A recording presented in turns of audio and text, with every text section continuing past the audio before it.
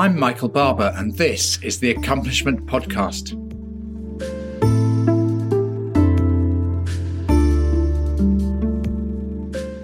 From a career building British Olympic cycling into a world-leading team, to huge success in road racing with Team Sky, Dave Brailsford has never shied away from a challenge. Godfather of the marginal gains philosophy, he was never afraid of criticism either. But most striking is the breadth of sport that he's now involved with. Today, he is Director of Sports at Team Ineos, which sponsors a huge variety of sports.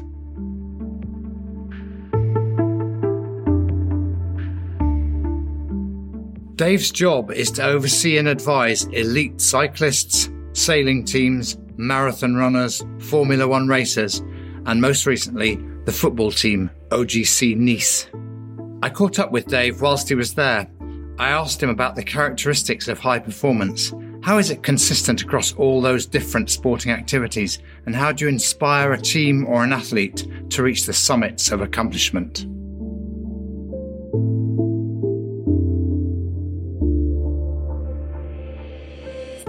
I've been very fortunate, really, I suppose, from the very start of the Olympic programme with the British cycling team. You know, even at that point, we were very much exposed to all of the other Olympic disciplines. It never really felt like we were in a single sport on our own with our heads down. So there was always this kind of looking sideways and the opportunity to talk to peers. As I've gone through my career, obviously, I've managed to increase my peer network because we've seen some unbelievably talented people and fantastic teams. I do think there's, like anything else, I guess, there are certain common denominators which tend to see, which have a presence in all of the successful teams. However, I think there is very much a situational or a contextual application of those to the particular nature and structure of a sport and the developmental kind of position of the team within that sport. You know, is it a team on the way up? Is it a team just on an accelerating curve? Is it a team that's trying to sustain success? Or is it a team that's coming towards more of a twilight period and it's going down the other side and needs to regrow and start all over again? So can you just give us an example of where you've looked at a team and thought, that needs the next step up? I remember certainly in 2014, after you didn't win the Tour de France one year, you had a big rethink about what you were going to do for that. Was that because you thought, if I don't do something radical now, we won't continue on the upward path, we'd plateau out? Yeah, I think so. I think you've got to be moving forward. You constantly be moving forward, and you can't just apply the same thing and it becomes Groundhog Day. We all know that. So there's got to be some kind of a sense of movement, there's a sense of progression, there's a sense of growth. And I think growth is an interesting word. The human condition is one which responds to this feeling of growing. That could be learning a new skill. It could be moving towards a certain performance goal. It could be put in a challenging situation where you feel you've got to better yourself or being surrounded by different people. But this idea that we kind of growing is something I think where I see that a lot. And where the sense that we sort of are plateauing and we're no longer growing, then I think you can see that quite a lot when it's present in teams. And I think when that happens, you have to find a way of re-stimulating this sense of growth. You know, you can divide it very easily, can't you, into the, most teams have got the athlete themselves, the support staff and the people working around them to help them and lead and coach and support and, perform support and all of those kind of areas. And then there's the environment in which they operate. If you break those into the component parts, what does the athlete need? An athlete needs to be committed and driven and intrinsically driven and have desire. They need to have clarity around what are they trying to achieve, what are they trying to do, and how are we trying to do it, and real clarity. They need to be rewarded for effort and trying, as well as just the successes. They need a plan, and they need to understand what that plan is, and they need to believe in a plan. Fundamentally believing in what you're doing and believing that session by session, day by day, week by week, month by month, year on year, I am progressing, and you have genuine commitment and belief in that, will make over time a huge difference than going through the motions and following a plan. So they're important. Accountability, responsibility are important. understanding how we're going to get selected, what criteria are being measured on, tracking all of those, that's important. From an athlete perspective, they're all the important things. From a support staff point of view, there's a competency level, obviously. Do we really have the skills and modernity and, are we using latest science and technology and data to combine with past experience or past domain experience in sports if it's been an ex-player? I think more and more in most sports now, it's very difficult to succeed at the highest level if we haven't got an integrated model of support system in and around the athletes. It's that kaleidoscope of all of the services available, but actually particular dose of each one that's I'm going to need for individually for me to be able to improve. And how do we make sure we get that and get the collaborative behaviour amongst all those support services to enable that integrated performance to happen? That's not easy. I was very struck both on the times I visited you and the Team Sky operation on the Tour de France by how the definition of the team weren't the 9 cyclists. It was the entire operation was the team, and everybody I spoke to knew that they were playing their part in getting Chris Froome over the line in Paris in the yellow jersey. That sense of the whole team probably has relevance into business, into government, into education institutions, hospitals, that sense that we're all behind achieving these goals. I mean, it seems to be something you have a gift for, or you've developed a set of skills in. You've got to be successful. What's the number one thing for success? Have a goal. You've got to have a vision. What am I trying to do in my life? What am I trying to do for the team? What am I trying to do? And personally, I try to be, a professional cyclist. I wanted it enough to leave home. I left my family, left everything behind, and off I went to try and follow that dream. And that was my goal. I didn't achieve it, which is a bitter kind of lesson. But then I recalibrated and I thought, actually, my goal is to help other people be successful. So I'm going to get really quite good. I'm going to try and get good at understanding how that can happen. So when it comes to, coming back to the support services and breaking it all down into, how do we achieve a certain victory? How do we achieve a certain goal? Of course, like I've just said, you have the athlete themselves. But then I think when you look at the whole of that support network around them, increasingly I like to try and divide it into, the support services that we got, what do we need? But then have a look at what's our knowledge in that particular area? How much do we know about the actual science or the information that we need? Are we expert knowledge, or is it developing knowledge? Or are we, could we improve our knowledge to be the best in the world? And how good are we at taking that knowledge and delivering it in such a way that it causes a behavioural change in somebody else? So I think when we look at, nutrition, let's take nutrition as an example. When we ask ourselves, do we really understand in our team at the minute the latest thinking on recovery, on the timing and of carbohydrate fueling, protein, all the usual fueling, hydration, performance in the heat, performance in the cold, all of the usual kind of elements of nutrition. How well do we understand? What's our knowledge of that in the organisation? We'd like to try and assess that first and foremost. And we can benchmark externally. We can look at the academic world. We can look at other industries. And we go, actually, we want our knowledge to be high. But then the next question is, how do we apply that knowledge? So on a day-to-day basis, how is that knowledge translating into an intervention for an athlete? So they do get the right understanding, but then they are eating the right amount of carbs, at the right time, at the right moment, and on the bike, they're fueling a certain way.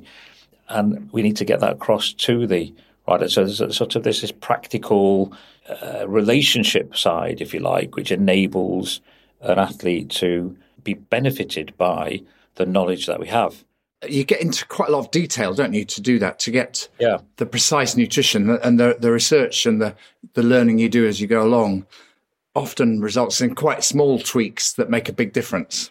By doing it in that way, it helps you understand if your nutritional, let's say the nutritional intervention isn't getting where it needs to be, then, or you want to improve it, then you can say, actually, what is it in our delivery? Is it actual the point of delivery that's not quite working, or is it we need a bit more knowledge? Then it allows you to dissect the whole issue into its component parts and truly understand where the chain of delivery, which part of this chain is the area where we can develop. When you think about trying to change a group dynamic, you want to change a whole group. It doesn't happen overnight. It's a hard process. But if you think about what are the steps we can do to change a group? First and foremost, I think, as always, if we present an idea or present some education or present an opportunity to somebody, then we might get a little bit of interest. And what you're hoping for in that stage is a bit of an attitudinal change from your athletes or the support staff. That they open their mind and they go, yeah, okay, I'm willing to look at this. I can see why this might be beneficial to me. I'm thinking of giving it a go. It's only after that point you could then start to sort of develop that to the point where they might actually try that behaviour or try that intervention, and then you develop that with evidence, and you might get it to be a habit, or you might get to change an individual's behaviour. That's quite a long process. Yeah, so it's not just telling them something and then they do it. You've got to go through that process, yeah. Because if you then want to change the whole group behaviour, which tends to be where we are, and what most of us are trying to do is trying to influence a whole group's behaviour, then when you imagine that little process times 20 people or times 15 people, changing the entire group behaviour is going to take a bit more time. But when you break it down into component parts like that, you can see how to navigate, what are the steps, what do I need to do, how to intervene in certain areas, and try and get the whole group to come on board. One of the phrases you memorably used, actually in the first time I met you, but many times since, is about understanding the demands of the event. Getting to a marathon under 2 hours, really, you very, very systematically with your team went through answering basically the question, what would it take to do that? I think that is a really good question to apply into any walk of life where you're trying to take on something difficult. Do you now do that, for example, in football? My little journey to football, it wasn't really planned, wasn't expected. But fundamentally, the approach, I think, is still sound, which is you look at what you want to try and achieve, and then you spend some time, real time, trying to unpick and fully understand what are the demands of this event. Right. What does it take to perform well in this event? And you can break it down into all its component parts. How many points do we need? How do they gain? How do people, therefore you need to score X amount of goals. How do people tend to score goals? What's the likelihood or the increased probability of scoring goals? And you can break it all down to understand the demands of the events that you want to try and win. And then, of course, you look at yourself and you go, well, where are we now? And you marry yourself across and map yourself across, and you see what the gap is. From that gap, you have to take an analysis, if you like, and say, well, is this gap bridgeable? Yes or no? And if it is, then what are the steps and what are the interventions we should put in place to go from A to B? The key is from where you are to the goal. Often you won't know everything you need to know at the beginning. You have to have a system for learning as you go through a season in football or through a road race in cycling. If I look at the goals that I see governments achieving, they never know everything they need to know at the beginning until they get started. And then the process has to enable them to learn as they go and refine and develop and get better. So that ability to learn as you go is fundamental to bridging that gap. Or am I right about that? I think you're absolutely right. And I think the demands of the events and stepping back and saying, okay, how are we going to try and win this event gives you a high level kind of analysis, if you like. As you get more granular into what team do we have? What resource do we have? What's our capability? Where are we currently at? And then you try and translate not how anybody could approach those demands of the event, but how do you do it with the resources that you have now, with what you have today, and starting from here, and what am I going to do from here for tomorrow? Not, you're thinking about what I'm going to be doing in a year's time. So you have to start with that, basically. And of course, then you iterate, and you're constantly managing, aiming, planning, doing, reviewing. The iteration, the learning which is what sets you off on your trail. So I think you know the destination, but once you start on your journey, you've got to be very nimble and very agile to navigate and have confidence that you're going to learn as you go along. Underpinning all of that, you're trying to build a team culture that is determined to win, but also open to this learning all the way through. And as you said earlier in the conversation, it doesn't happen overnight. What is it that you personally do to build a team culture when you go into a new setting? You're not starting from scratch. There's always going to be a culture, whether we call it out, whether we identify it, we've got a name for it or not. There's a culture that exists. And I think always the first step is to try and understand and really pick up on what is the current culture, what are the drivers, what are the values of the organisation. And values are important in that respect because they might not be stuck on a wall, they may be stuck on a wall. Even if they're stuck on a wall, most people don't really, it's what are the true values? How are people behaving? and what's the general kind of mood in a camp. And I think in terms of what kind of culture do we want to develop, I think fundamentally, if you take there's two, there's a challenge state culture and a threat state culture. So are we in a culture where it's one of avoidance, we're worried about consequence, it's intense, I'm trying to make no mistakes, I'm up against it. It's that type of threat state culture. There's a consequence to everything, and it's constraining the organisation or constraining people's behaviour or the mindset, as against being able to step into a challenge state culture, which is one where we have got the right dose of challenge. We want to be challenged. I mean, going mountain climbing, we do it. Why? Because it's an adventure. We want adventures. Yeah. Adventures mean we know it's going to be scary. We know there's going to be a challenge along the way, otherwise it's not an adventure. I always say to governments I'm working with, we like working on difficult things. Anybody can do easy things. So we do like a challenge. That's absolutely right. But then how is that perceived? If you can have the sense that there's a group where you can have open communication, you can recognise it's a tough moment and people pull together, they don't separate. Yeah. They can work together through problems. The psychological safety of being able to put your hand up and saying, actually, I've got to say something here. I want to have my say without fear of retribution. These are all parts of trying to create a positive challenge culture where it is more, like I say, it's let's go on an adventure. Let's dare to try. Let's be brave with what we're doing. We know we're going to fail at times. We know it's going to be scary at times, but it wouldn't be an adventure otherwise. So what's the point of doing it? I remember when I first spent time with you and your colleagues at Team Sky, your colleague Fran Miller was called Head of Winning Behaviours. She was trying to drive the kind of culture change you're talking about now, wasn't she? Well, it was a great programme, that, because what we decided to do was we sat down and we got everybody together and we said, let's have a think about working with the best manager that we have. Think about he or she. What did she do which was fantastic? What did separate her out from the rest? There must be a set of behaviours when you think about these great people. Winning behaviours, we called them in the end. Yeah. And of course, for every winning behaviour, there's a losing behaviour, which does the opposite. Moaning, for example, would be a losing behaviour. I don't moan was one of our notes to self about winning behaviours, not moaning. And thinking, actually, if I do want to moan, I'll take the problem to the person. I'll try and take a solution. I'm not going to just sit back and moan all the time. That's not a winning behaviour. So we identified a whole host of behaviours about managing myself, managing others, communication, continuous improvement. Do I keep on improving? Am I going to be better this time next year than I am now? You should be, I think, if you're working in sports and if you want to be better, you're working in a performance environment. That's a given. So you can identify a whole host of behaviours which contribute towards positive attainment of that, or a list of behaviours which absolutely are counterproductive. What we actually found, interestingly, was that somebody could demonstrate all of those winning behaviours, or a lot of them, and have 2 or 3 pretty consistent losing behaviours, and actually the 2 or 3 losing behaviours absolutely drowned out all of the winning behaviours, which was quite interesting. So you only needed 1 or 2 constant losing behaviours, and it really made very big impact on the group. So what we should have called that program actually was the eradication of losing behaviours rather than winning behaviours. But you get the gist. Yes, absolutely. In several of the sports you've been involved in, football obviously, but also cycling, when it comes to the big moments, you're picking a team from a squad, and a big chunk of the squad isn't in the team. In football, 11 go out on the pitch, so maybe another 7 or 8 on the bench. Getting that winning behaviours culture among the people who aren't being picked regularly for the first team must be a challenge.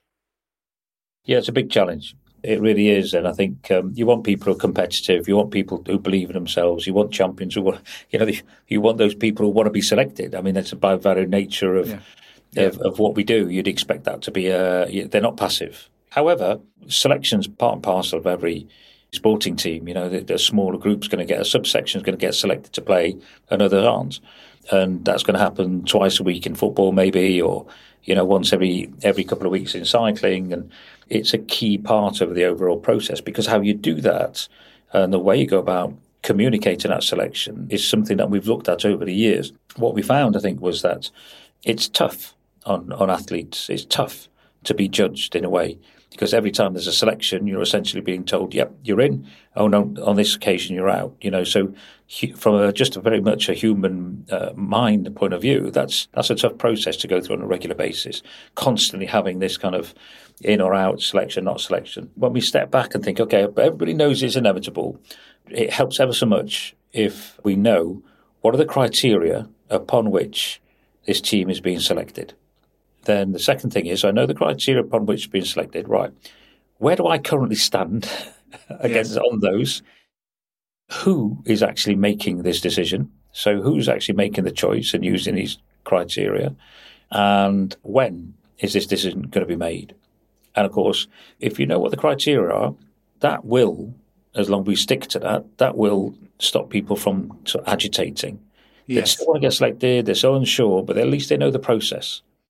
Just in the last phase of our conversation, I just want to ask you a couple of more personal questions. So one is, I remember once meeting you in the hotel in Paris before the final stage of the Tour de France. You'd already basically won.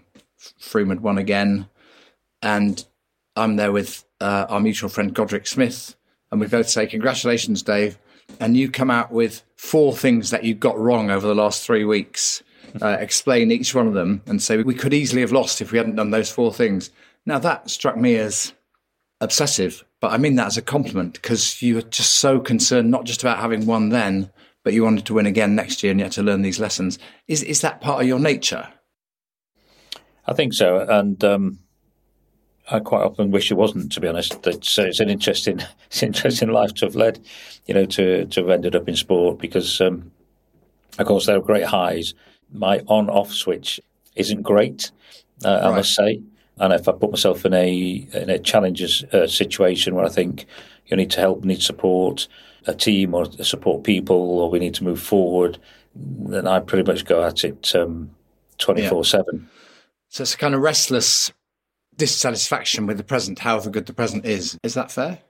Yeah, I think so. And I just become, I do become quite engrossed by it all, I must say. And again, I'm not sure that's a great thing, for all those younger people starting out in sports.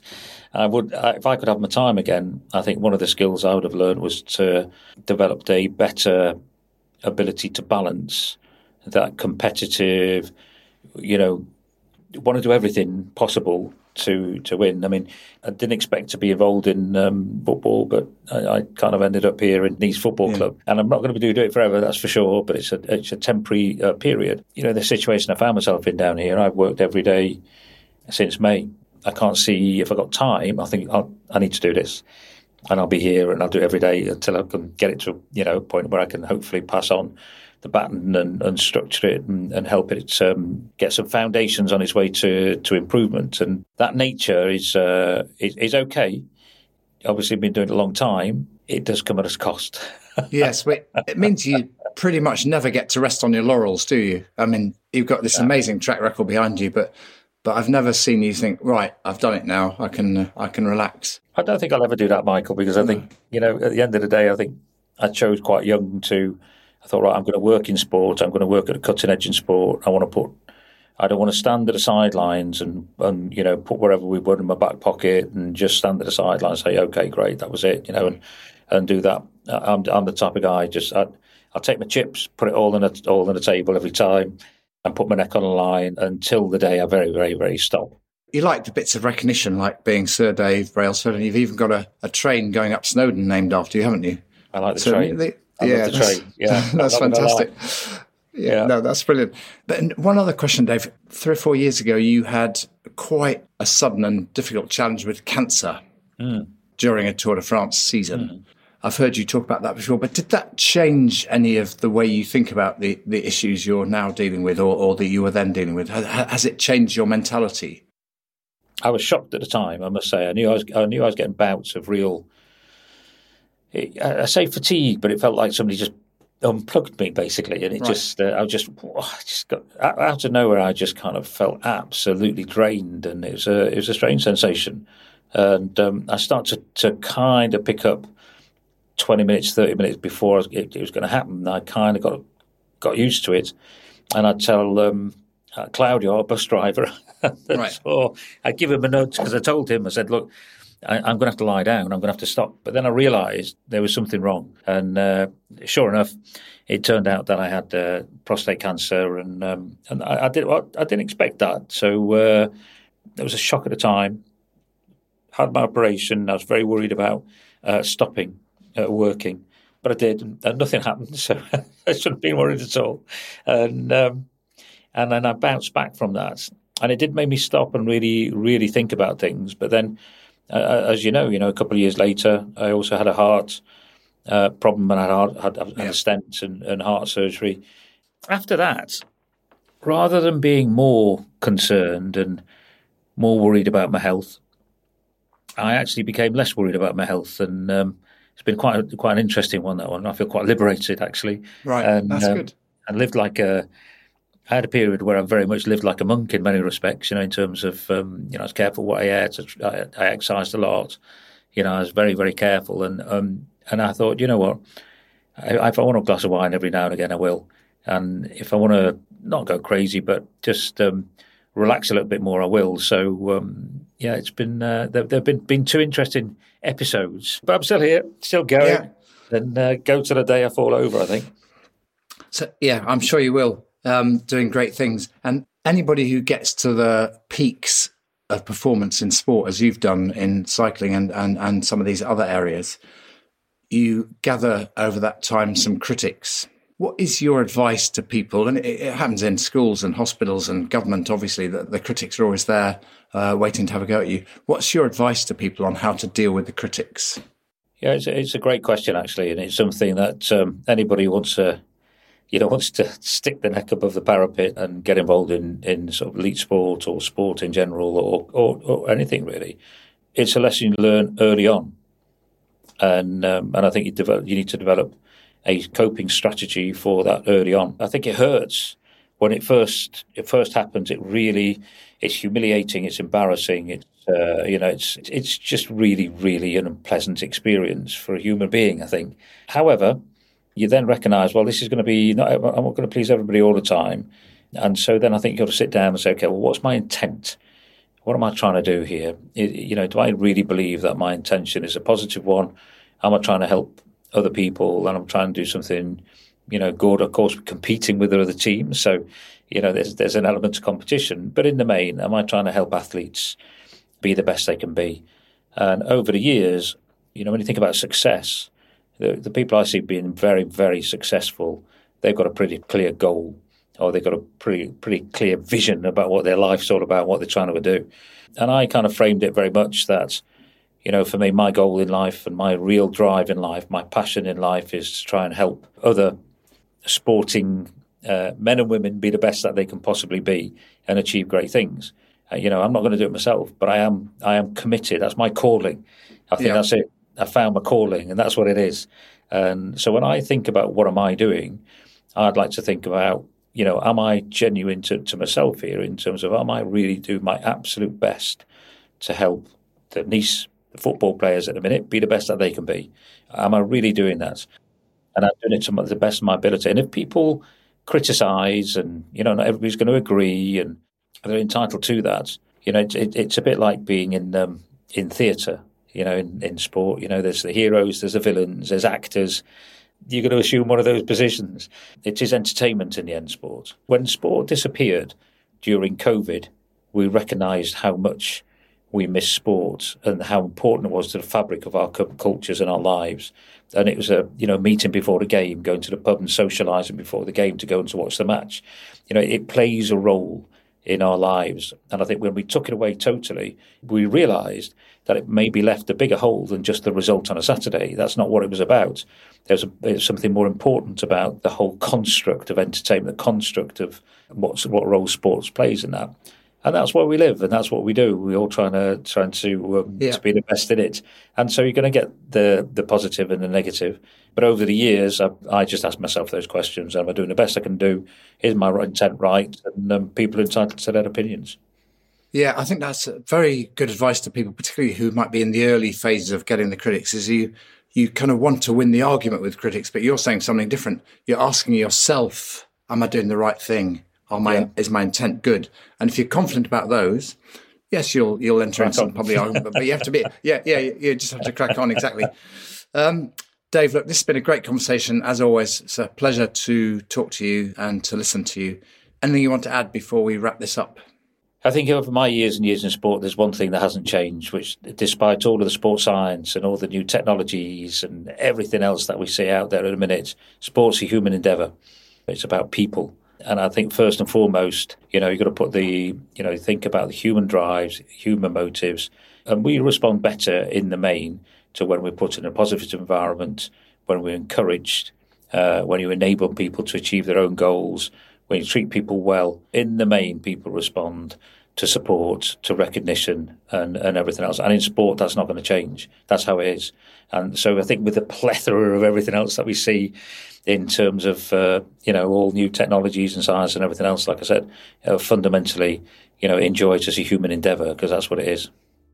That's a beautiful place to finish. Thank you very much, Dave. Thank you very much. Real pleasure to talk to you. Take care. Great to speak to you.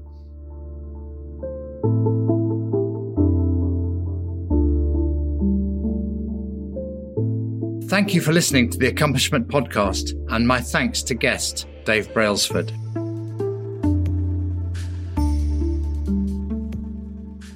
You can get in touch with me on Twitter @MichaelBarber9, and feel free to suggest guests whose stories of change you'd like to hear.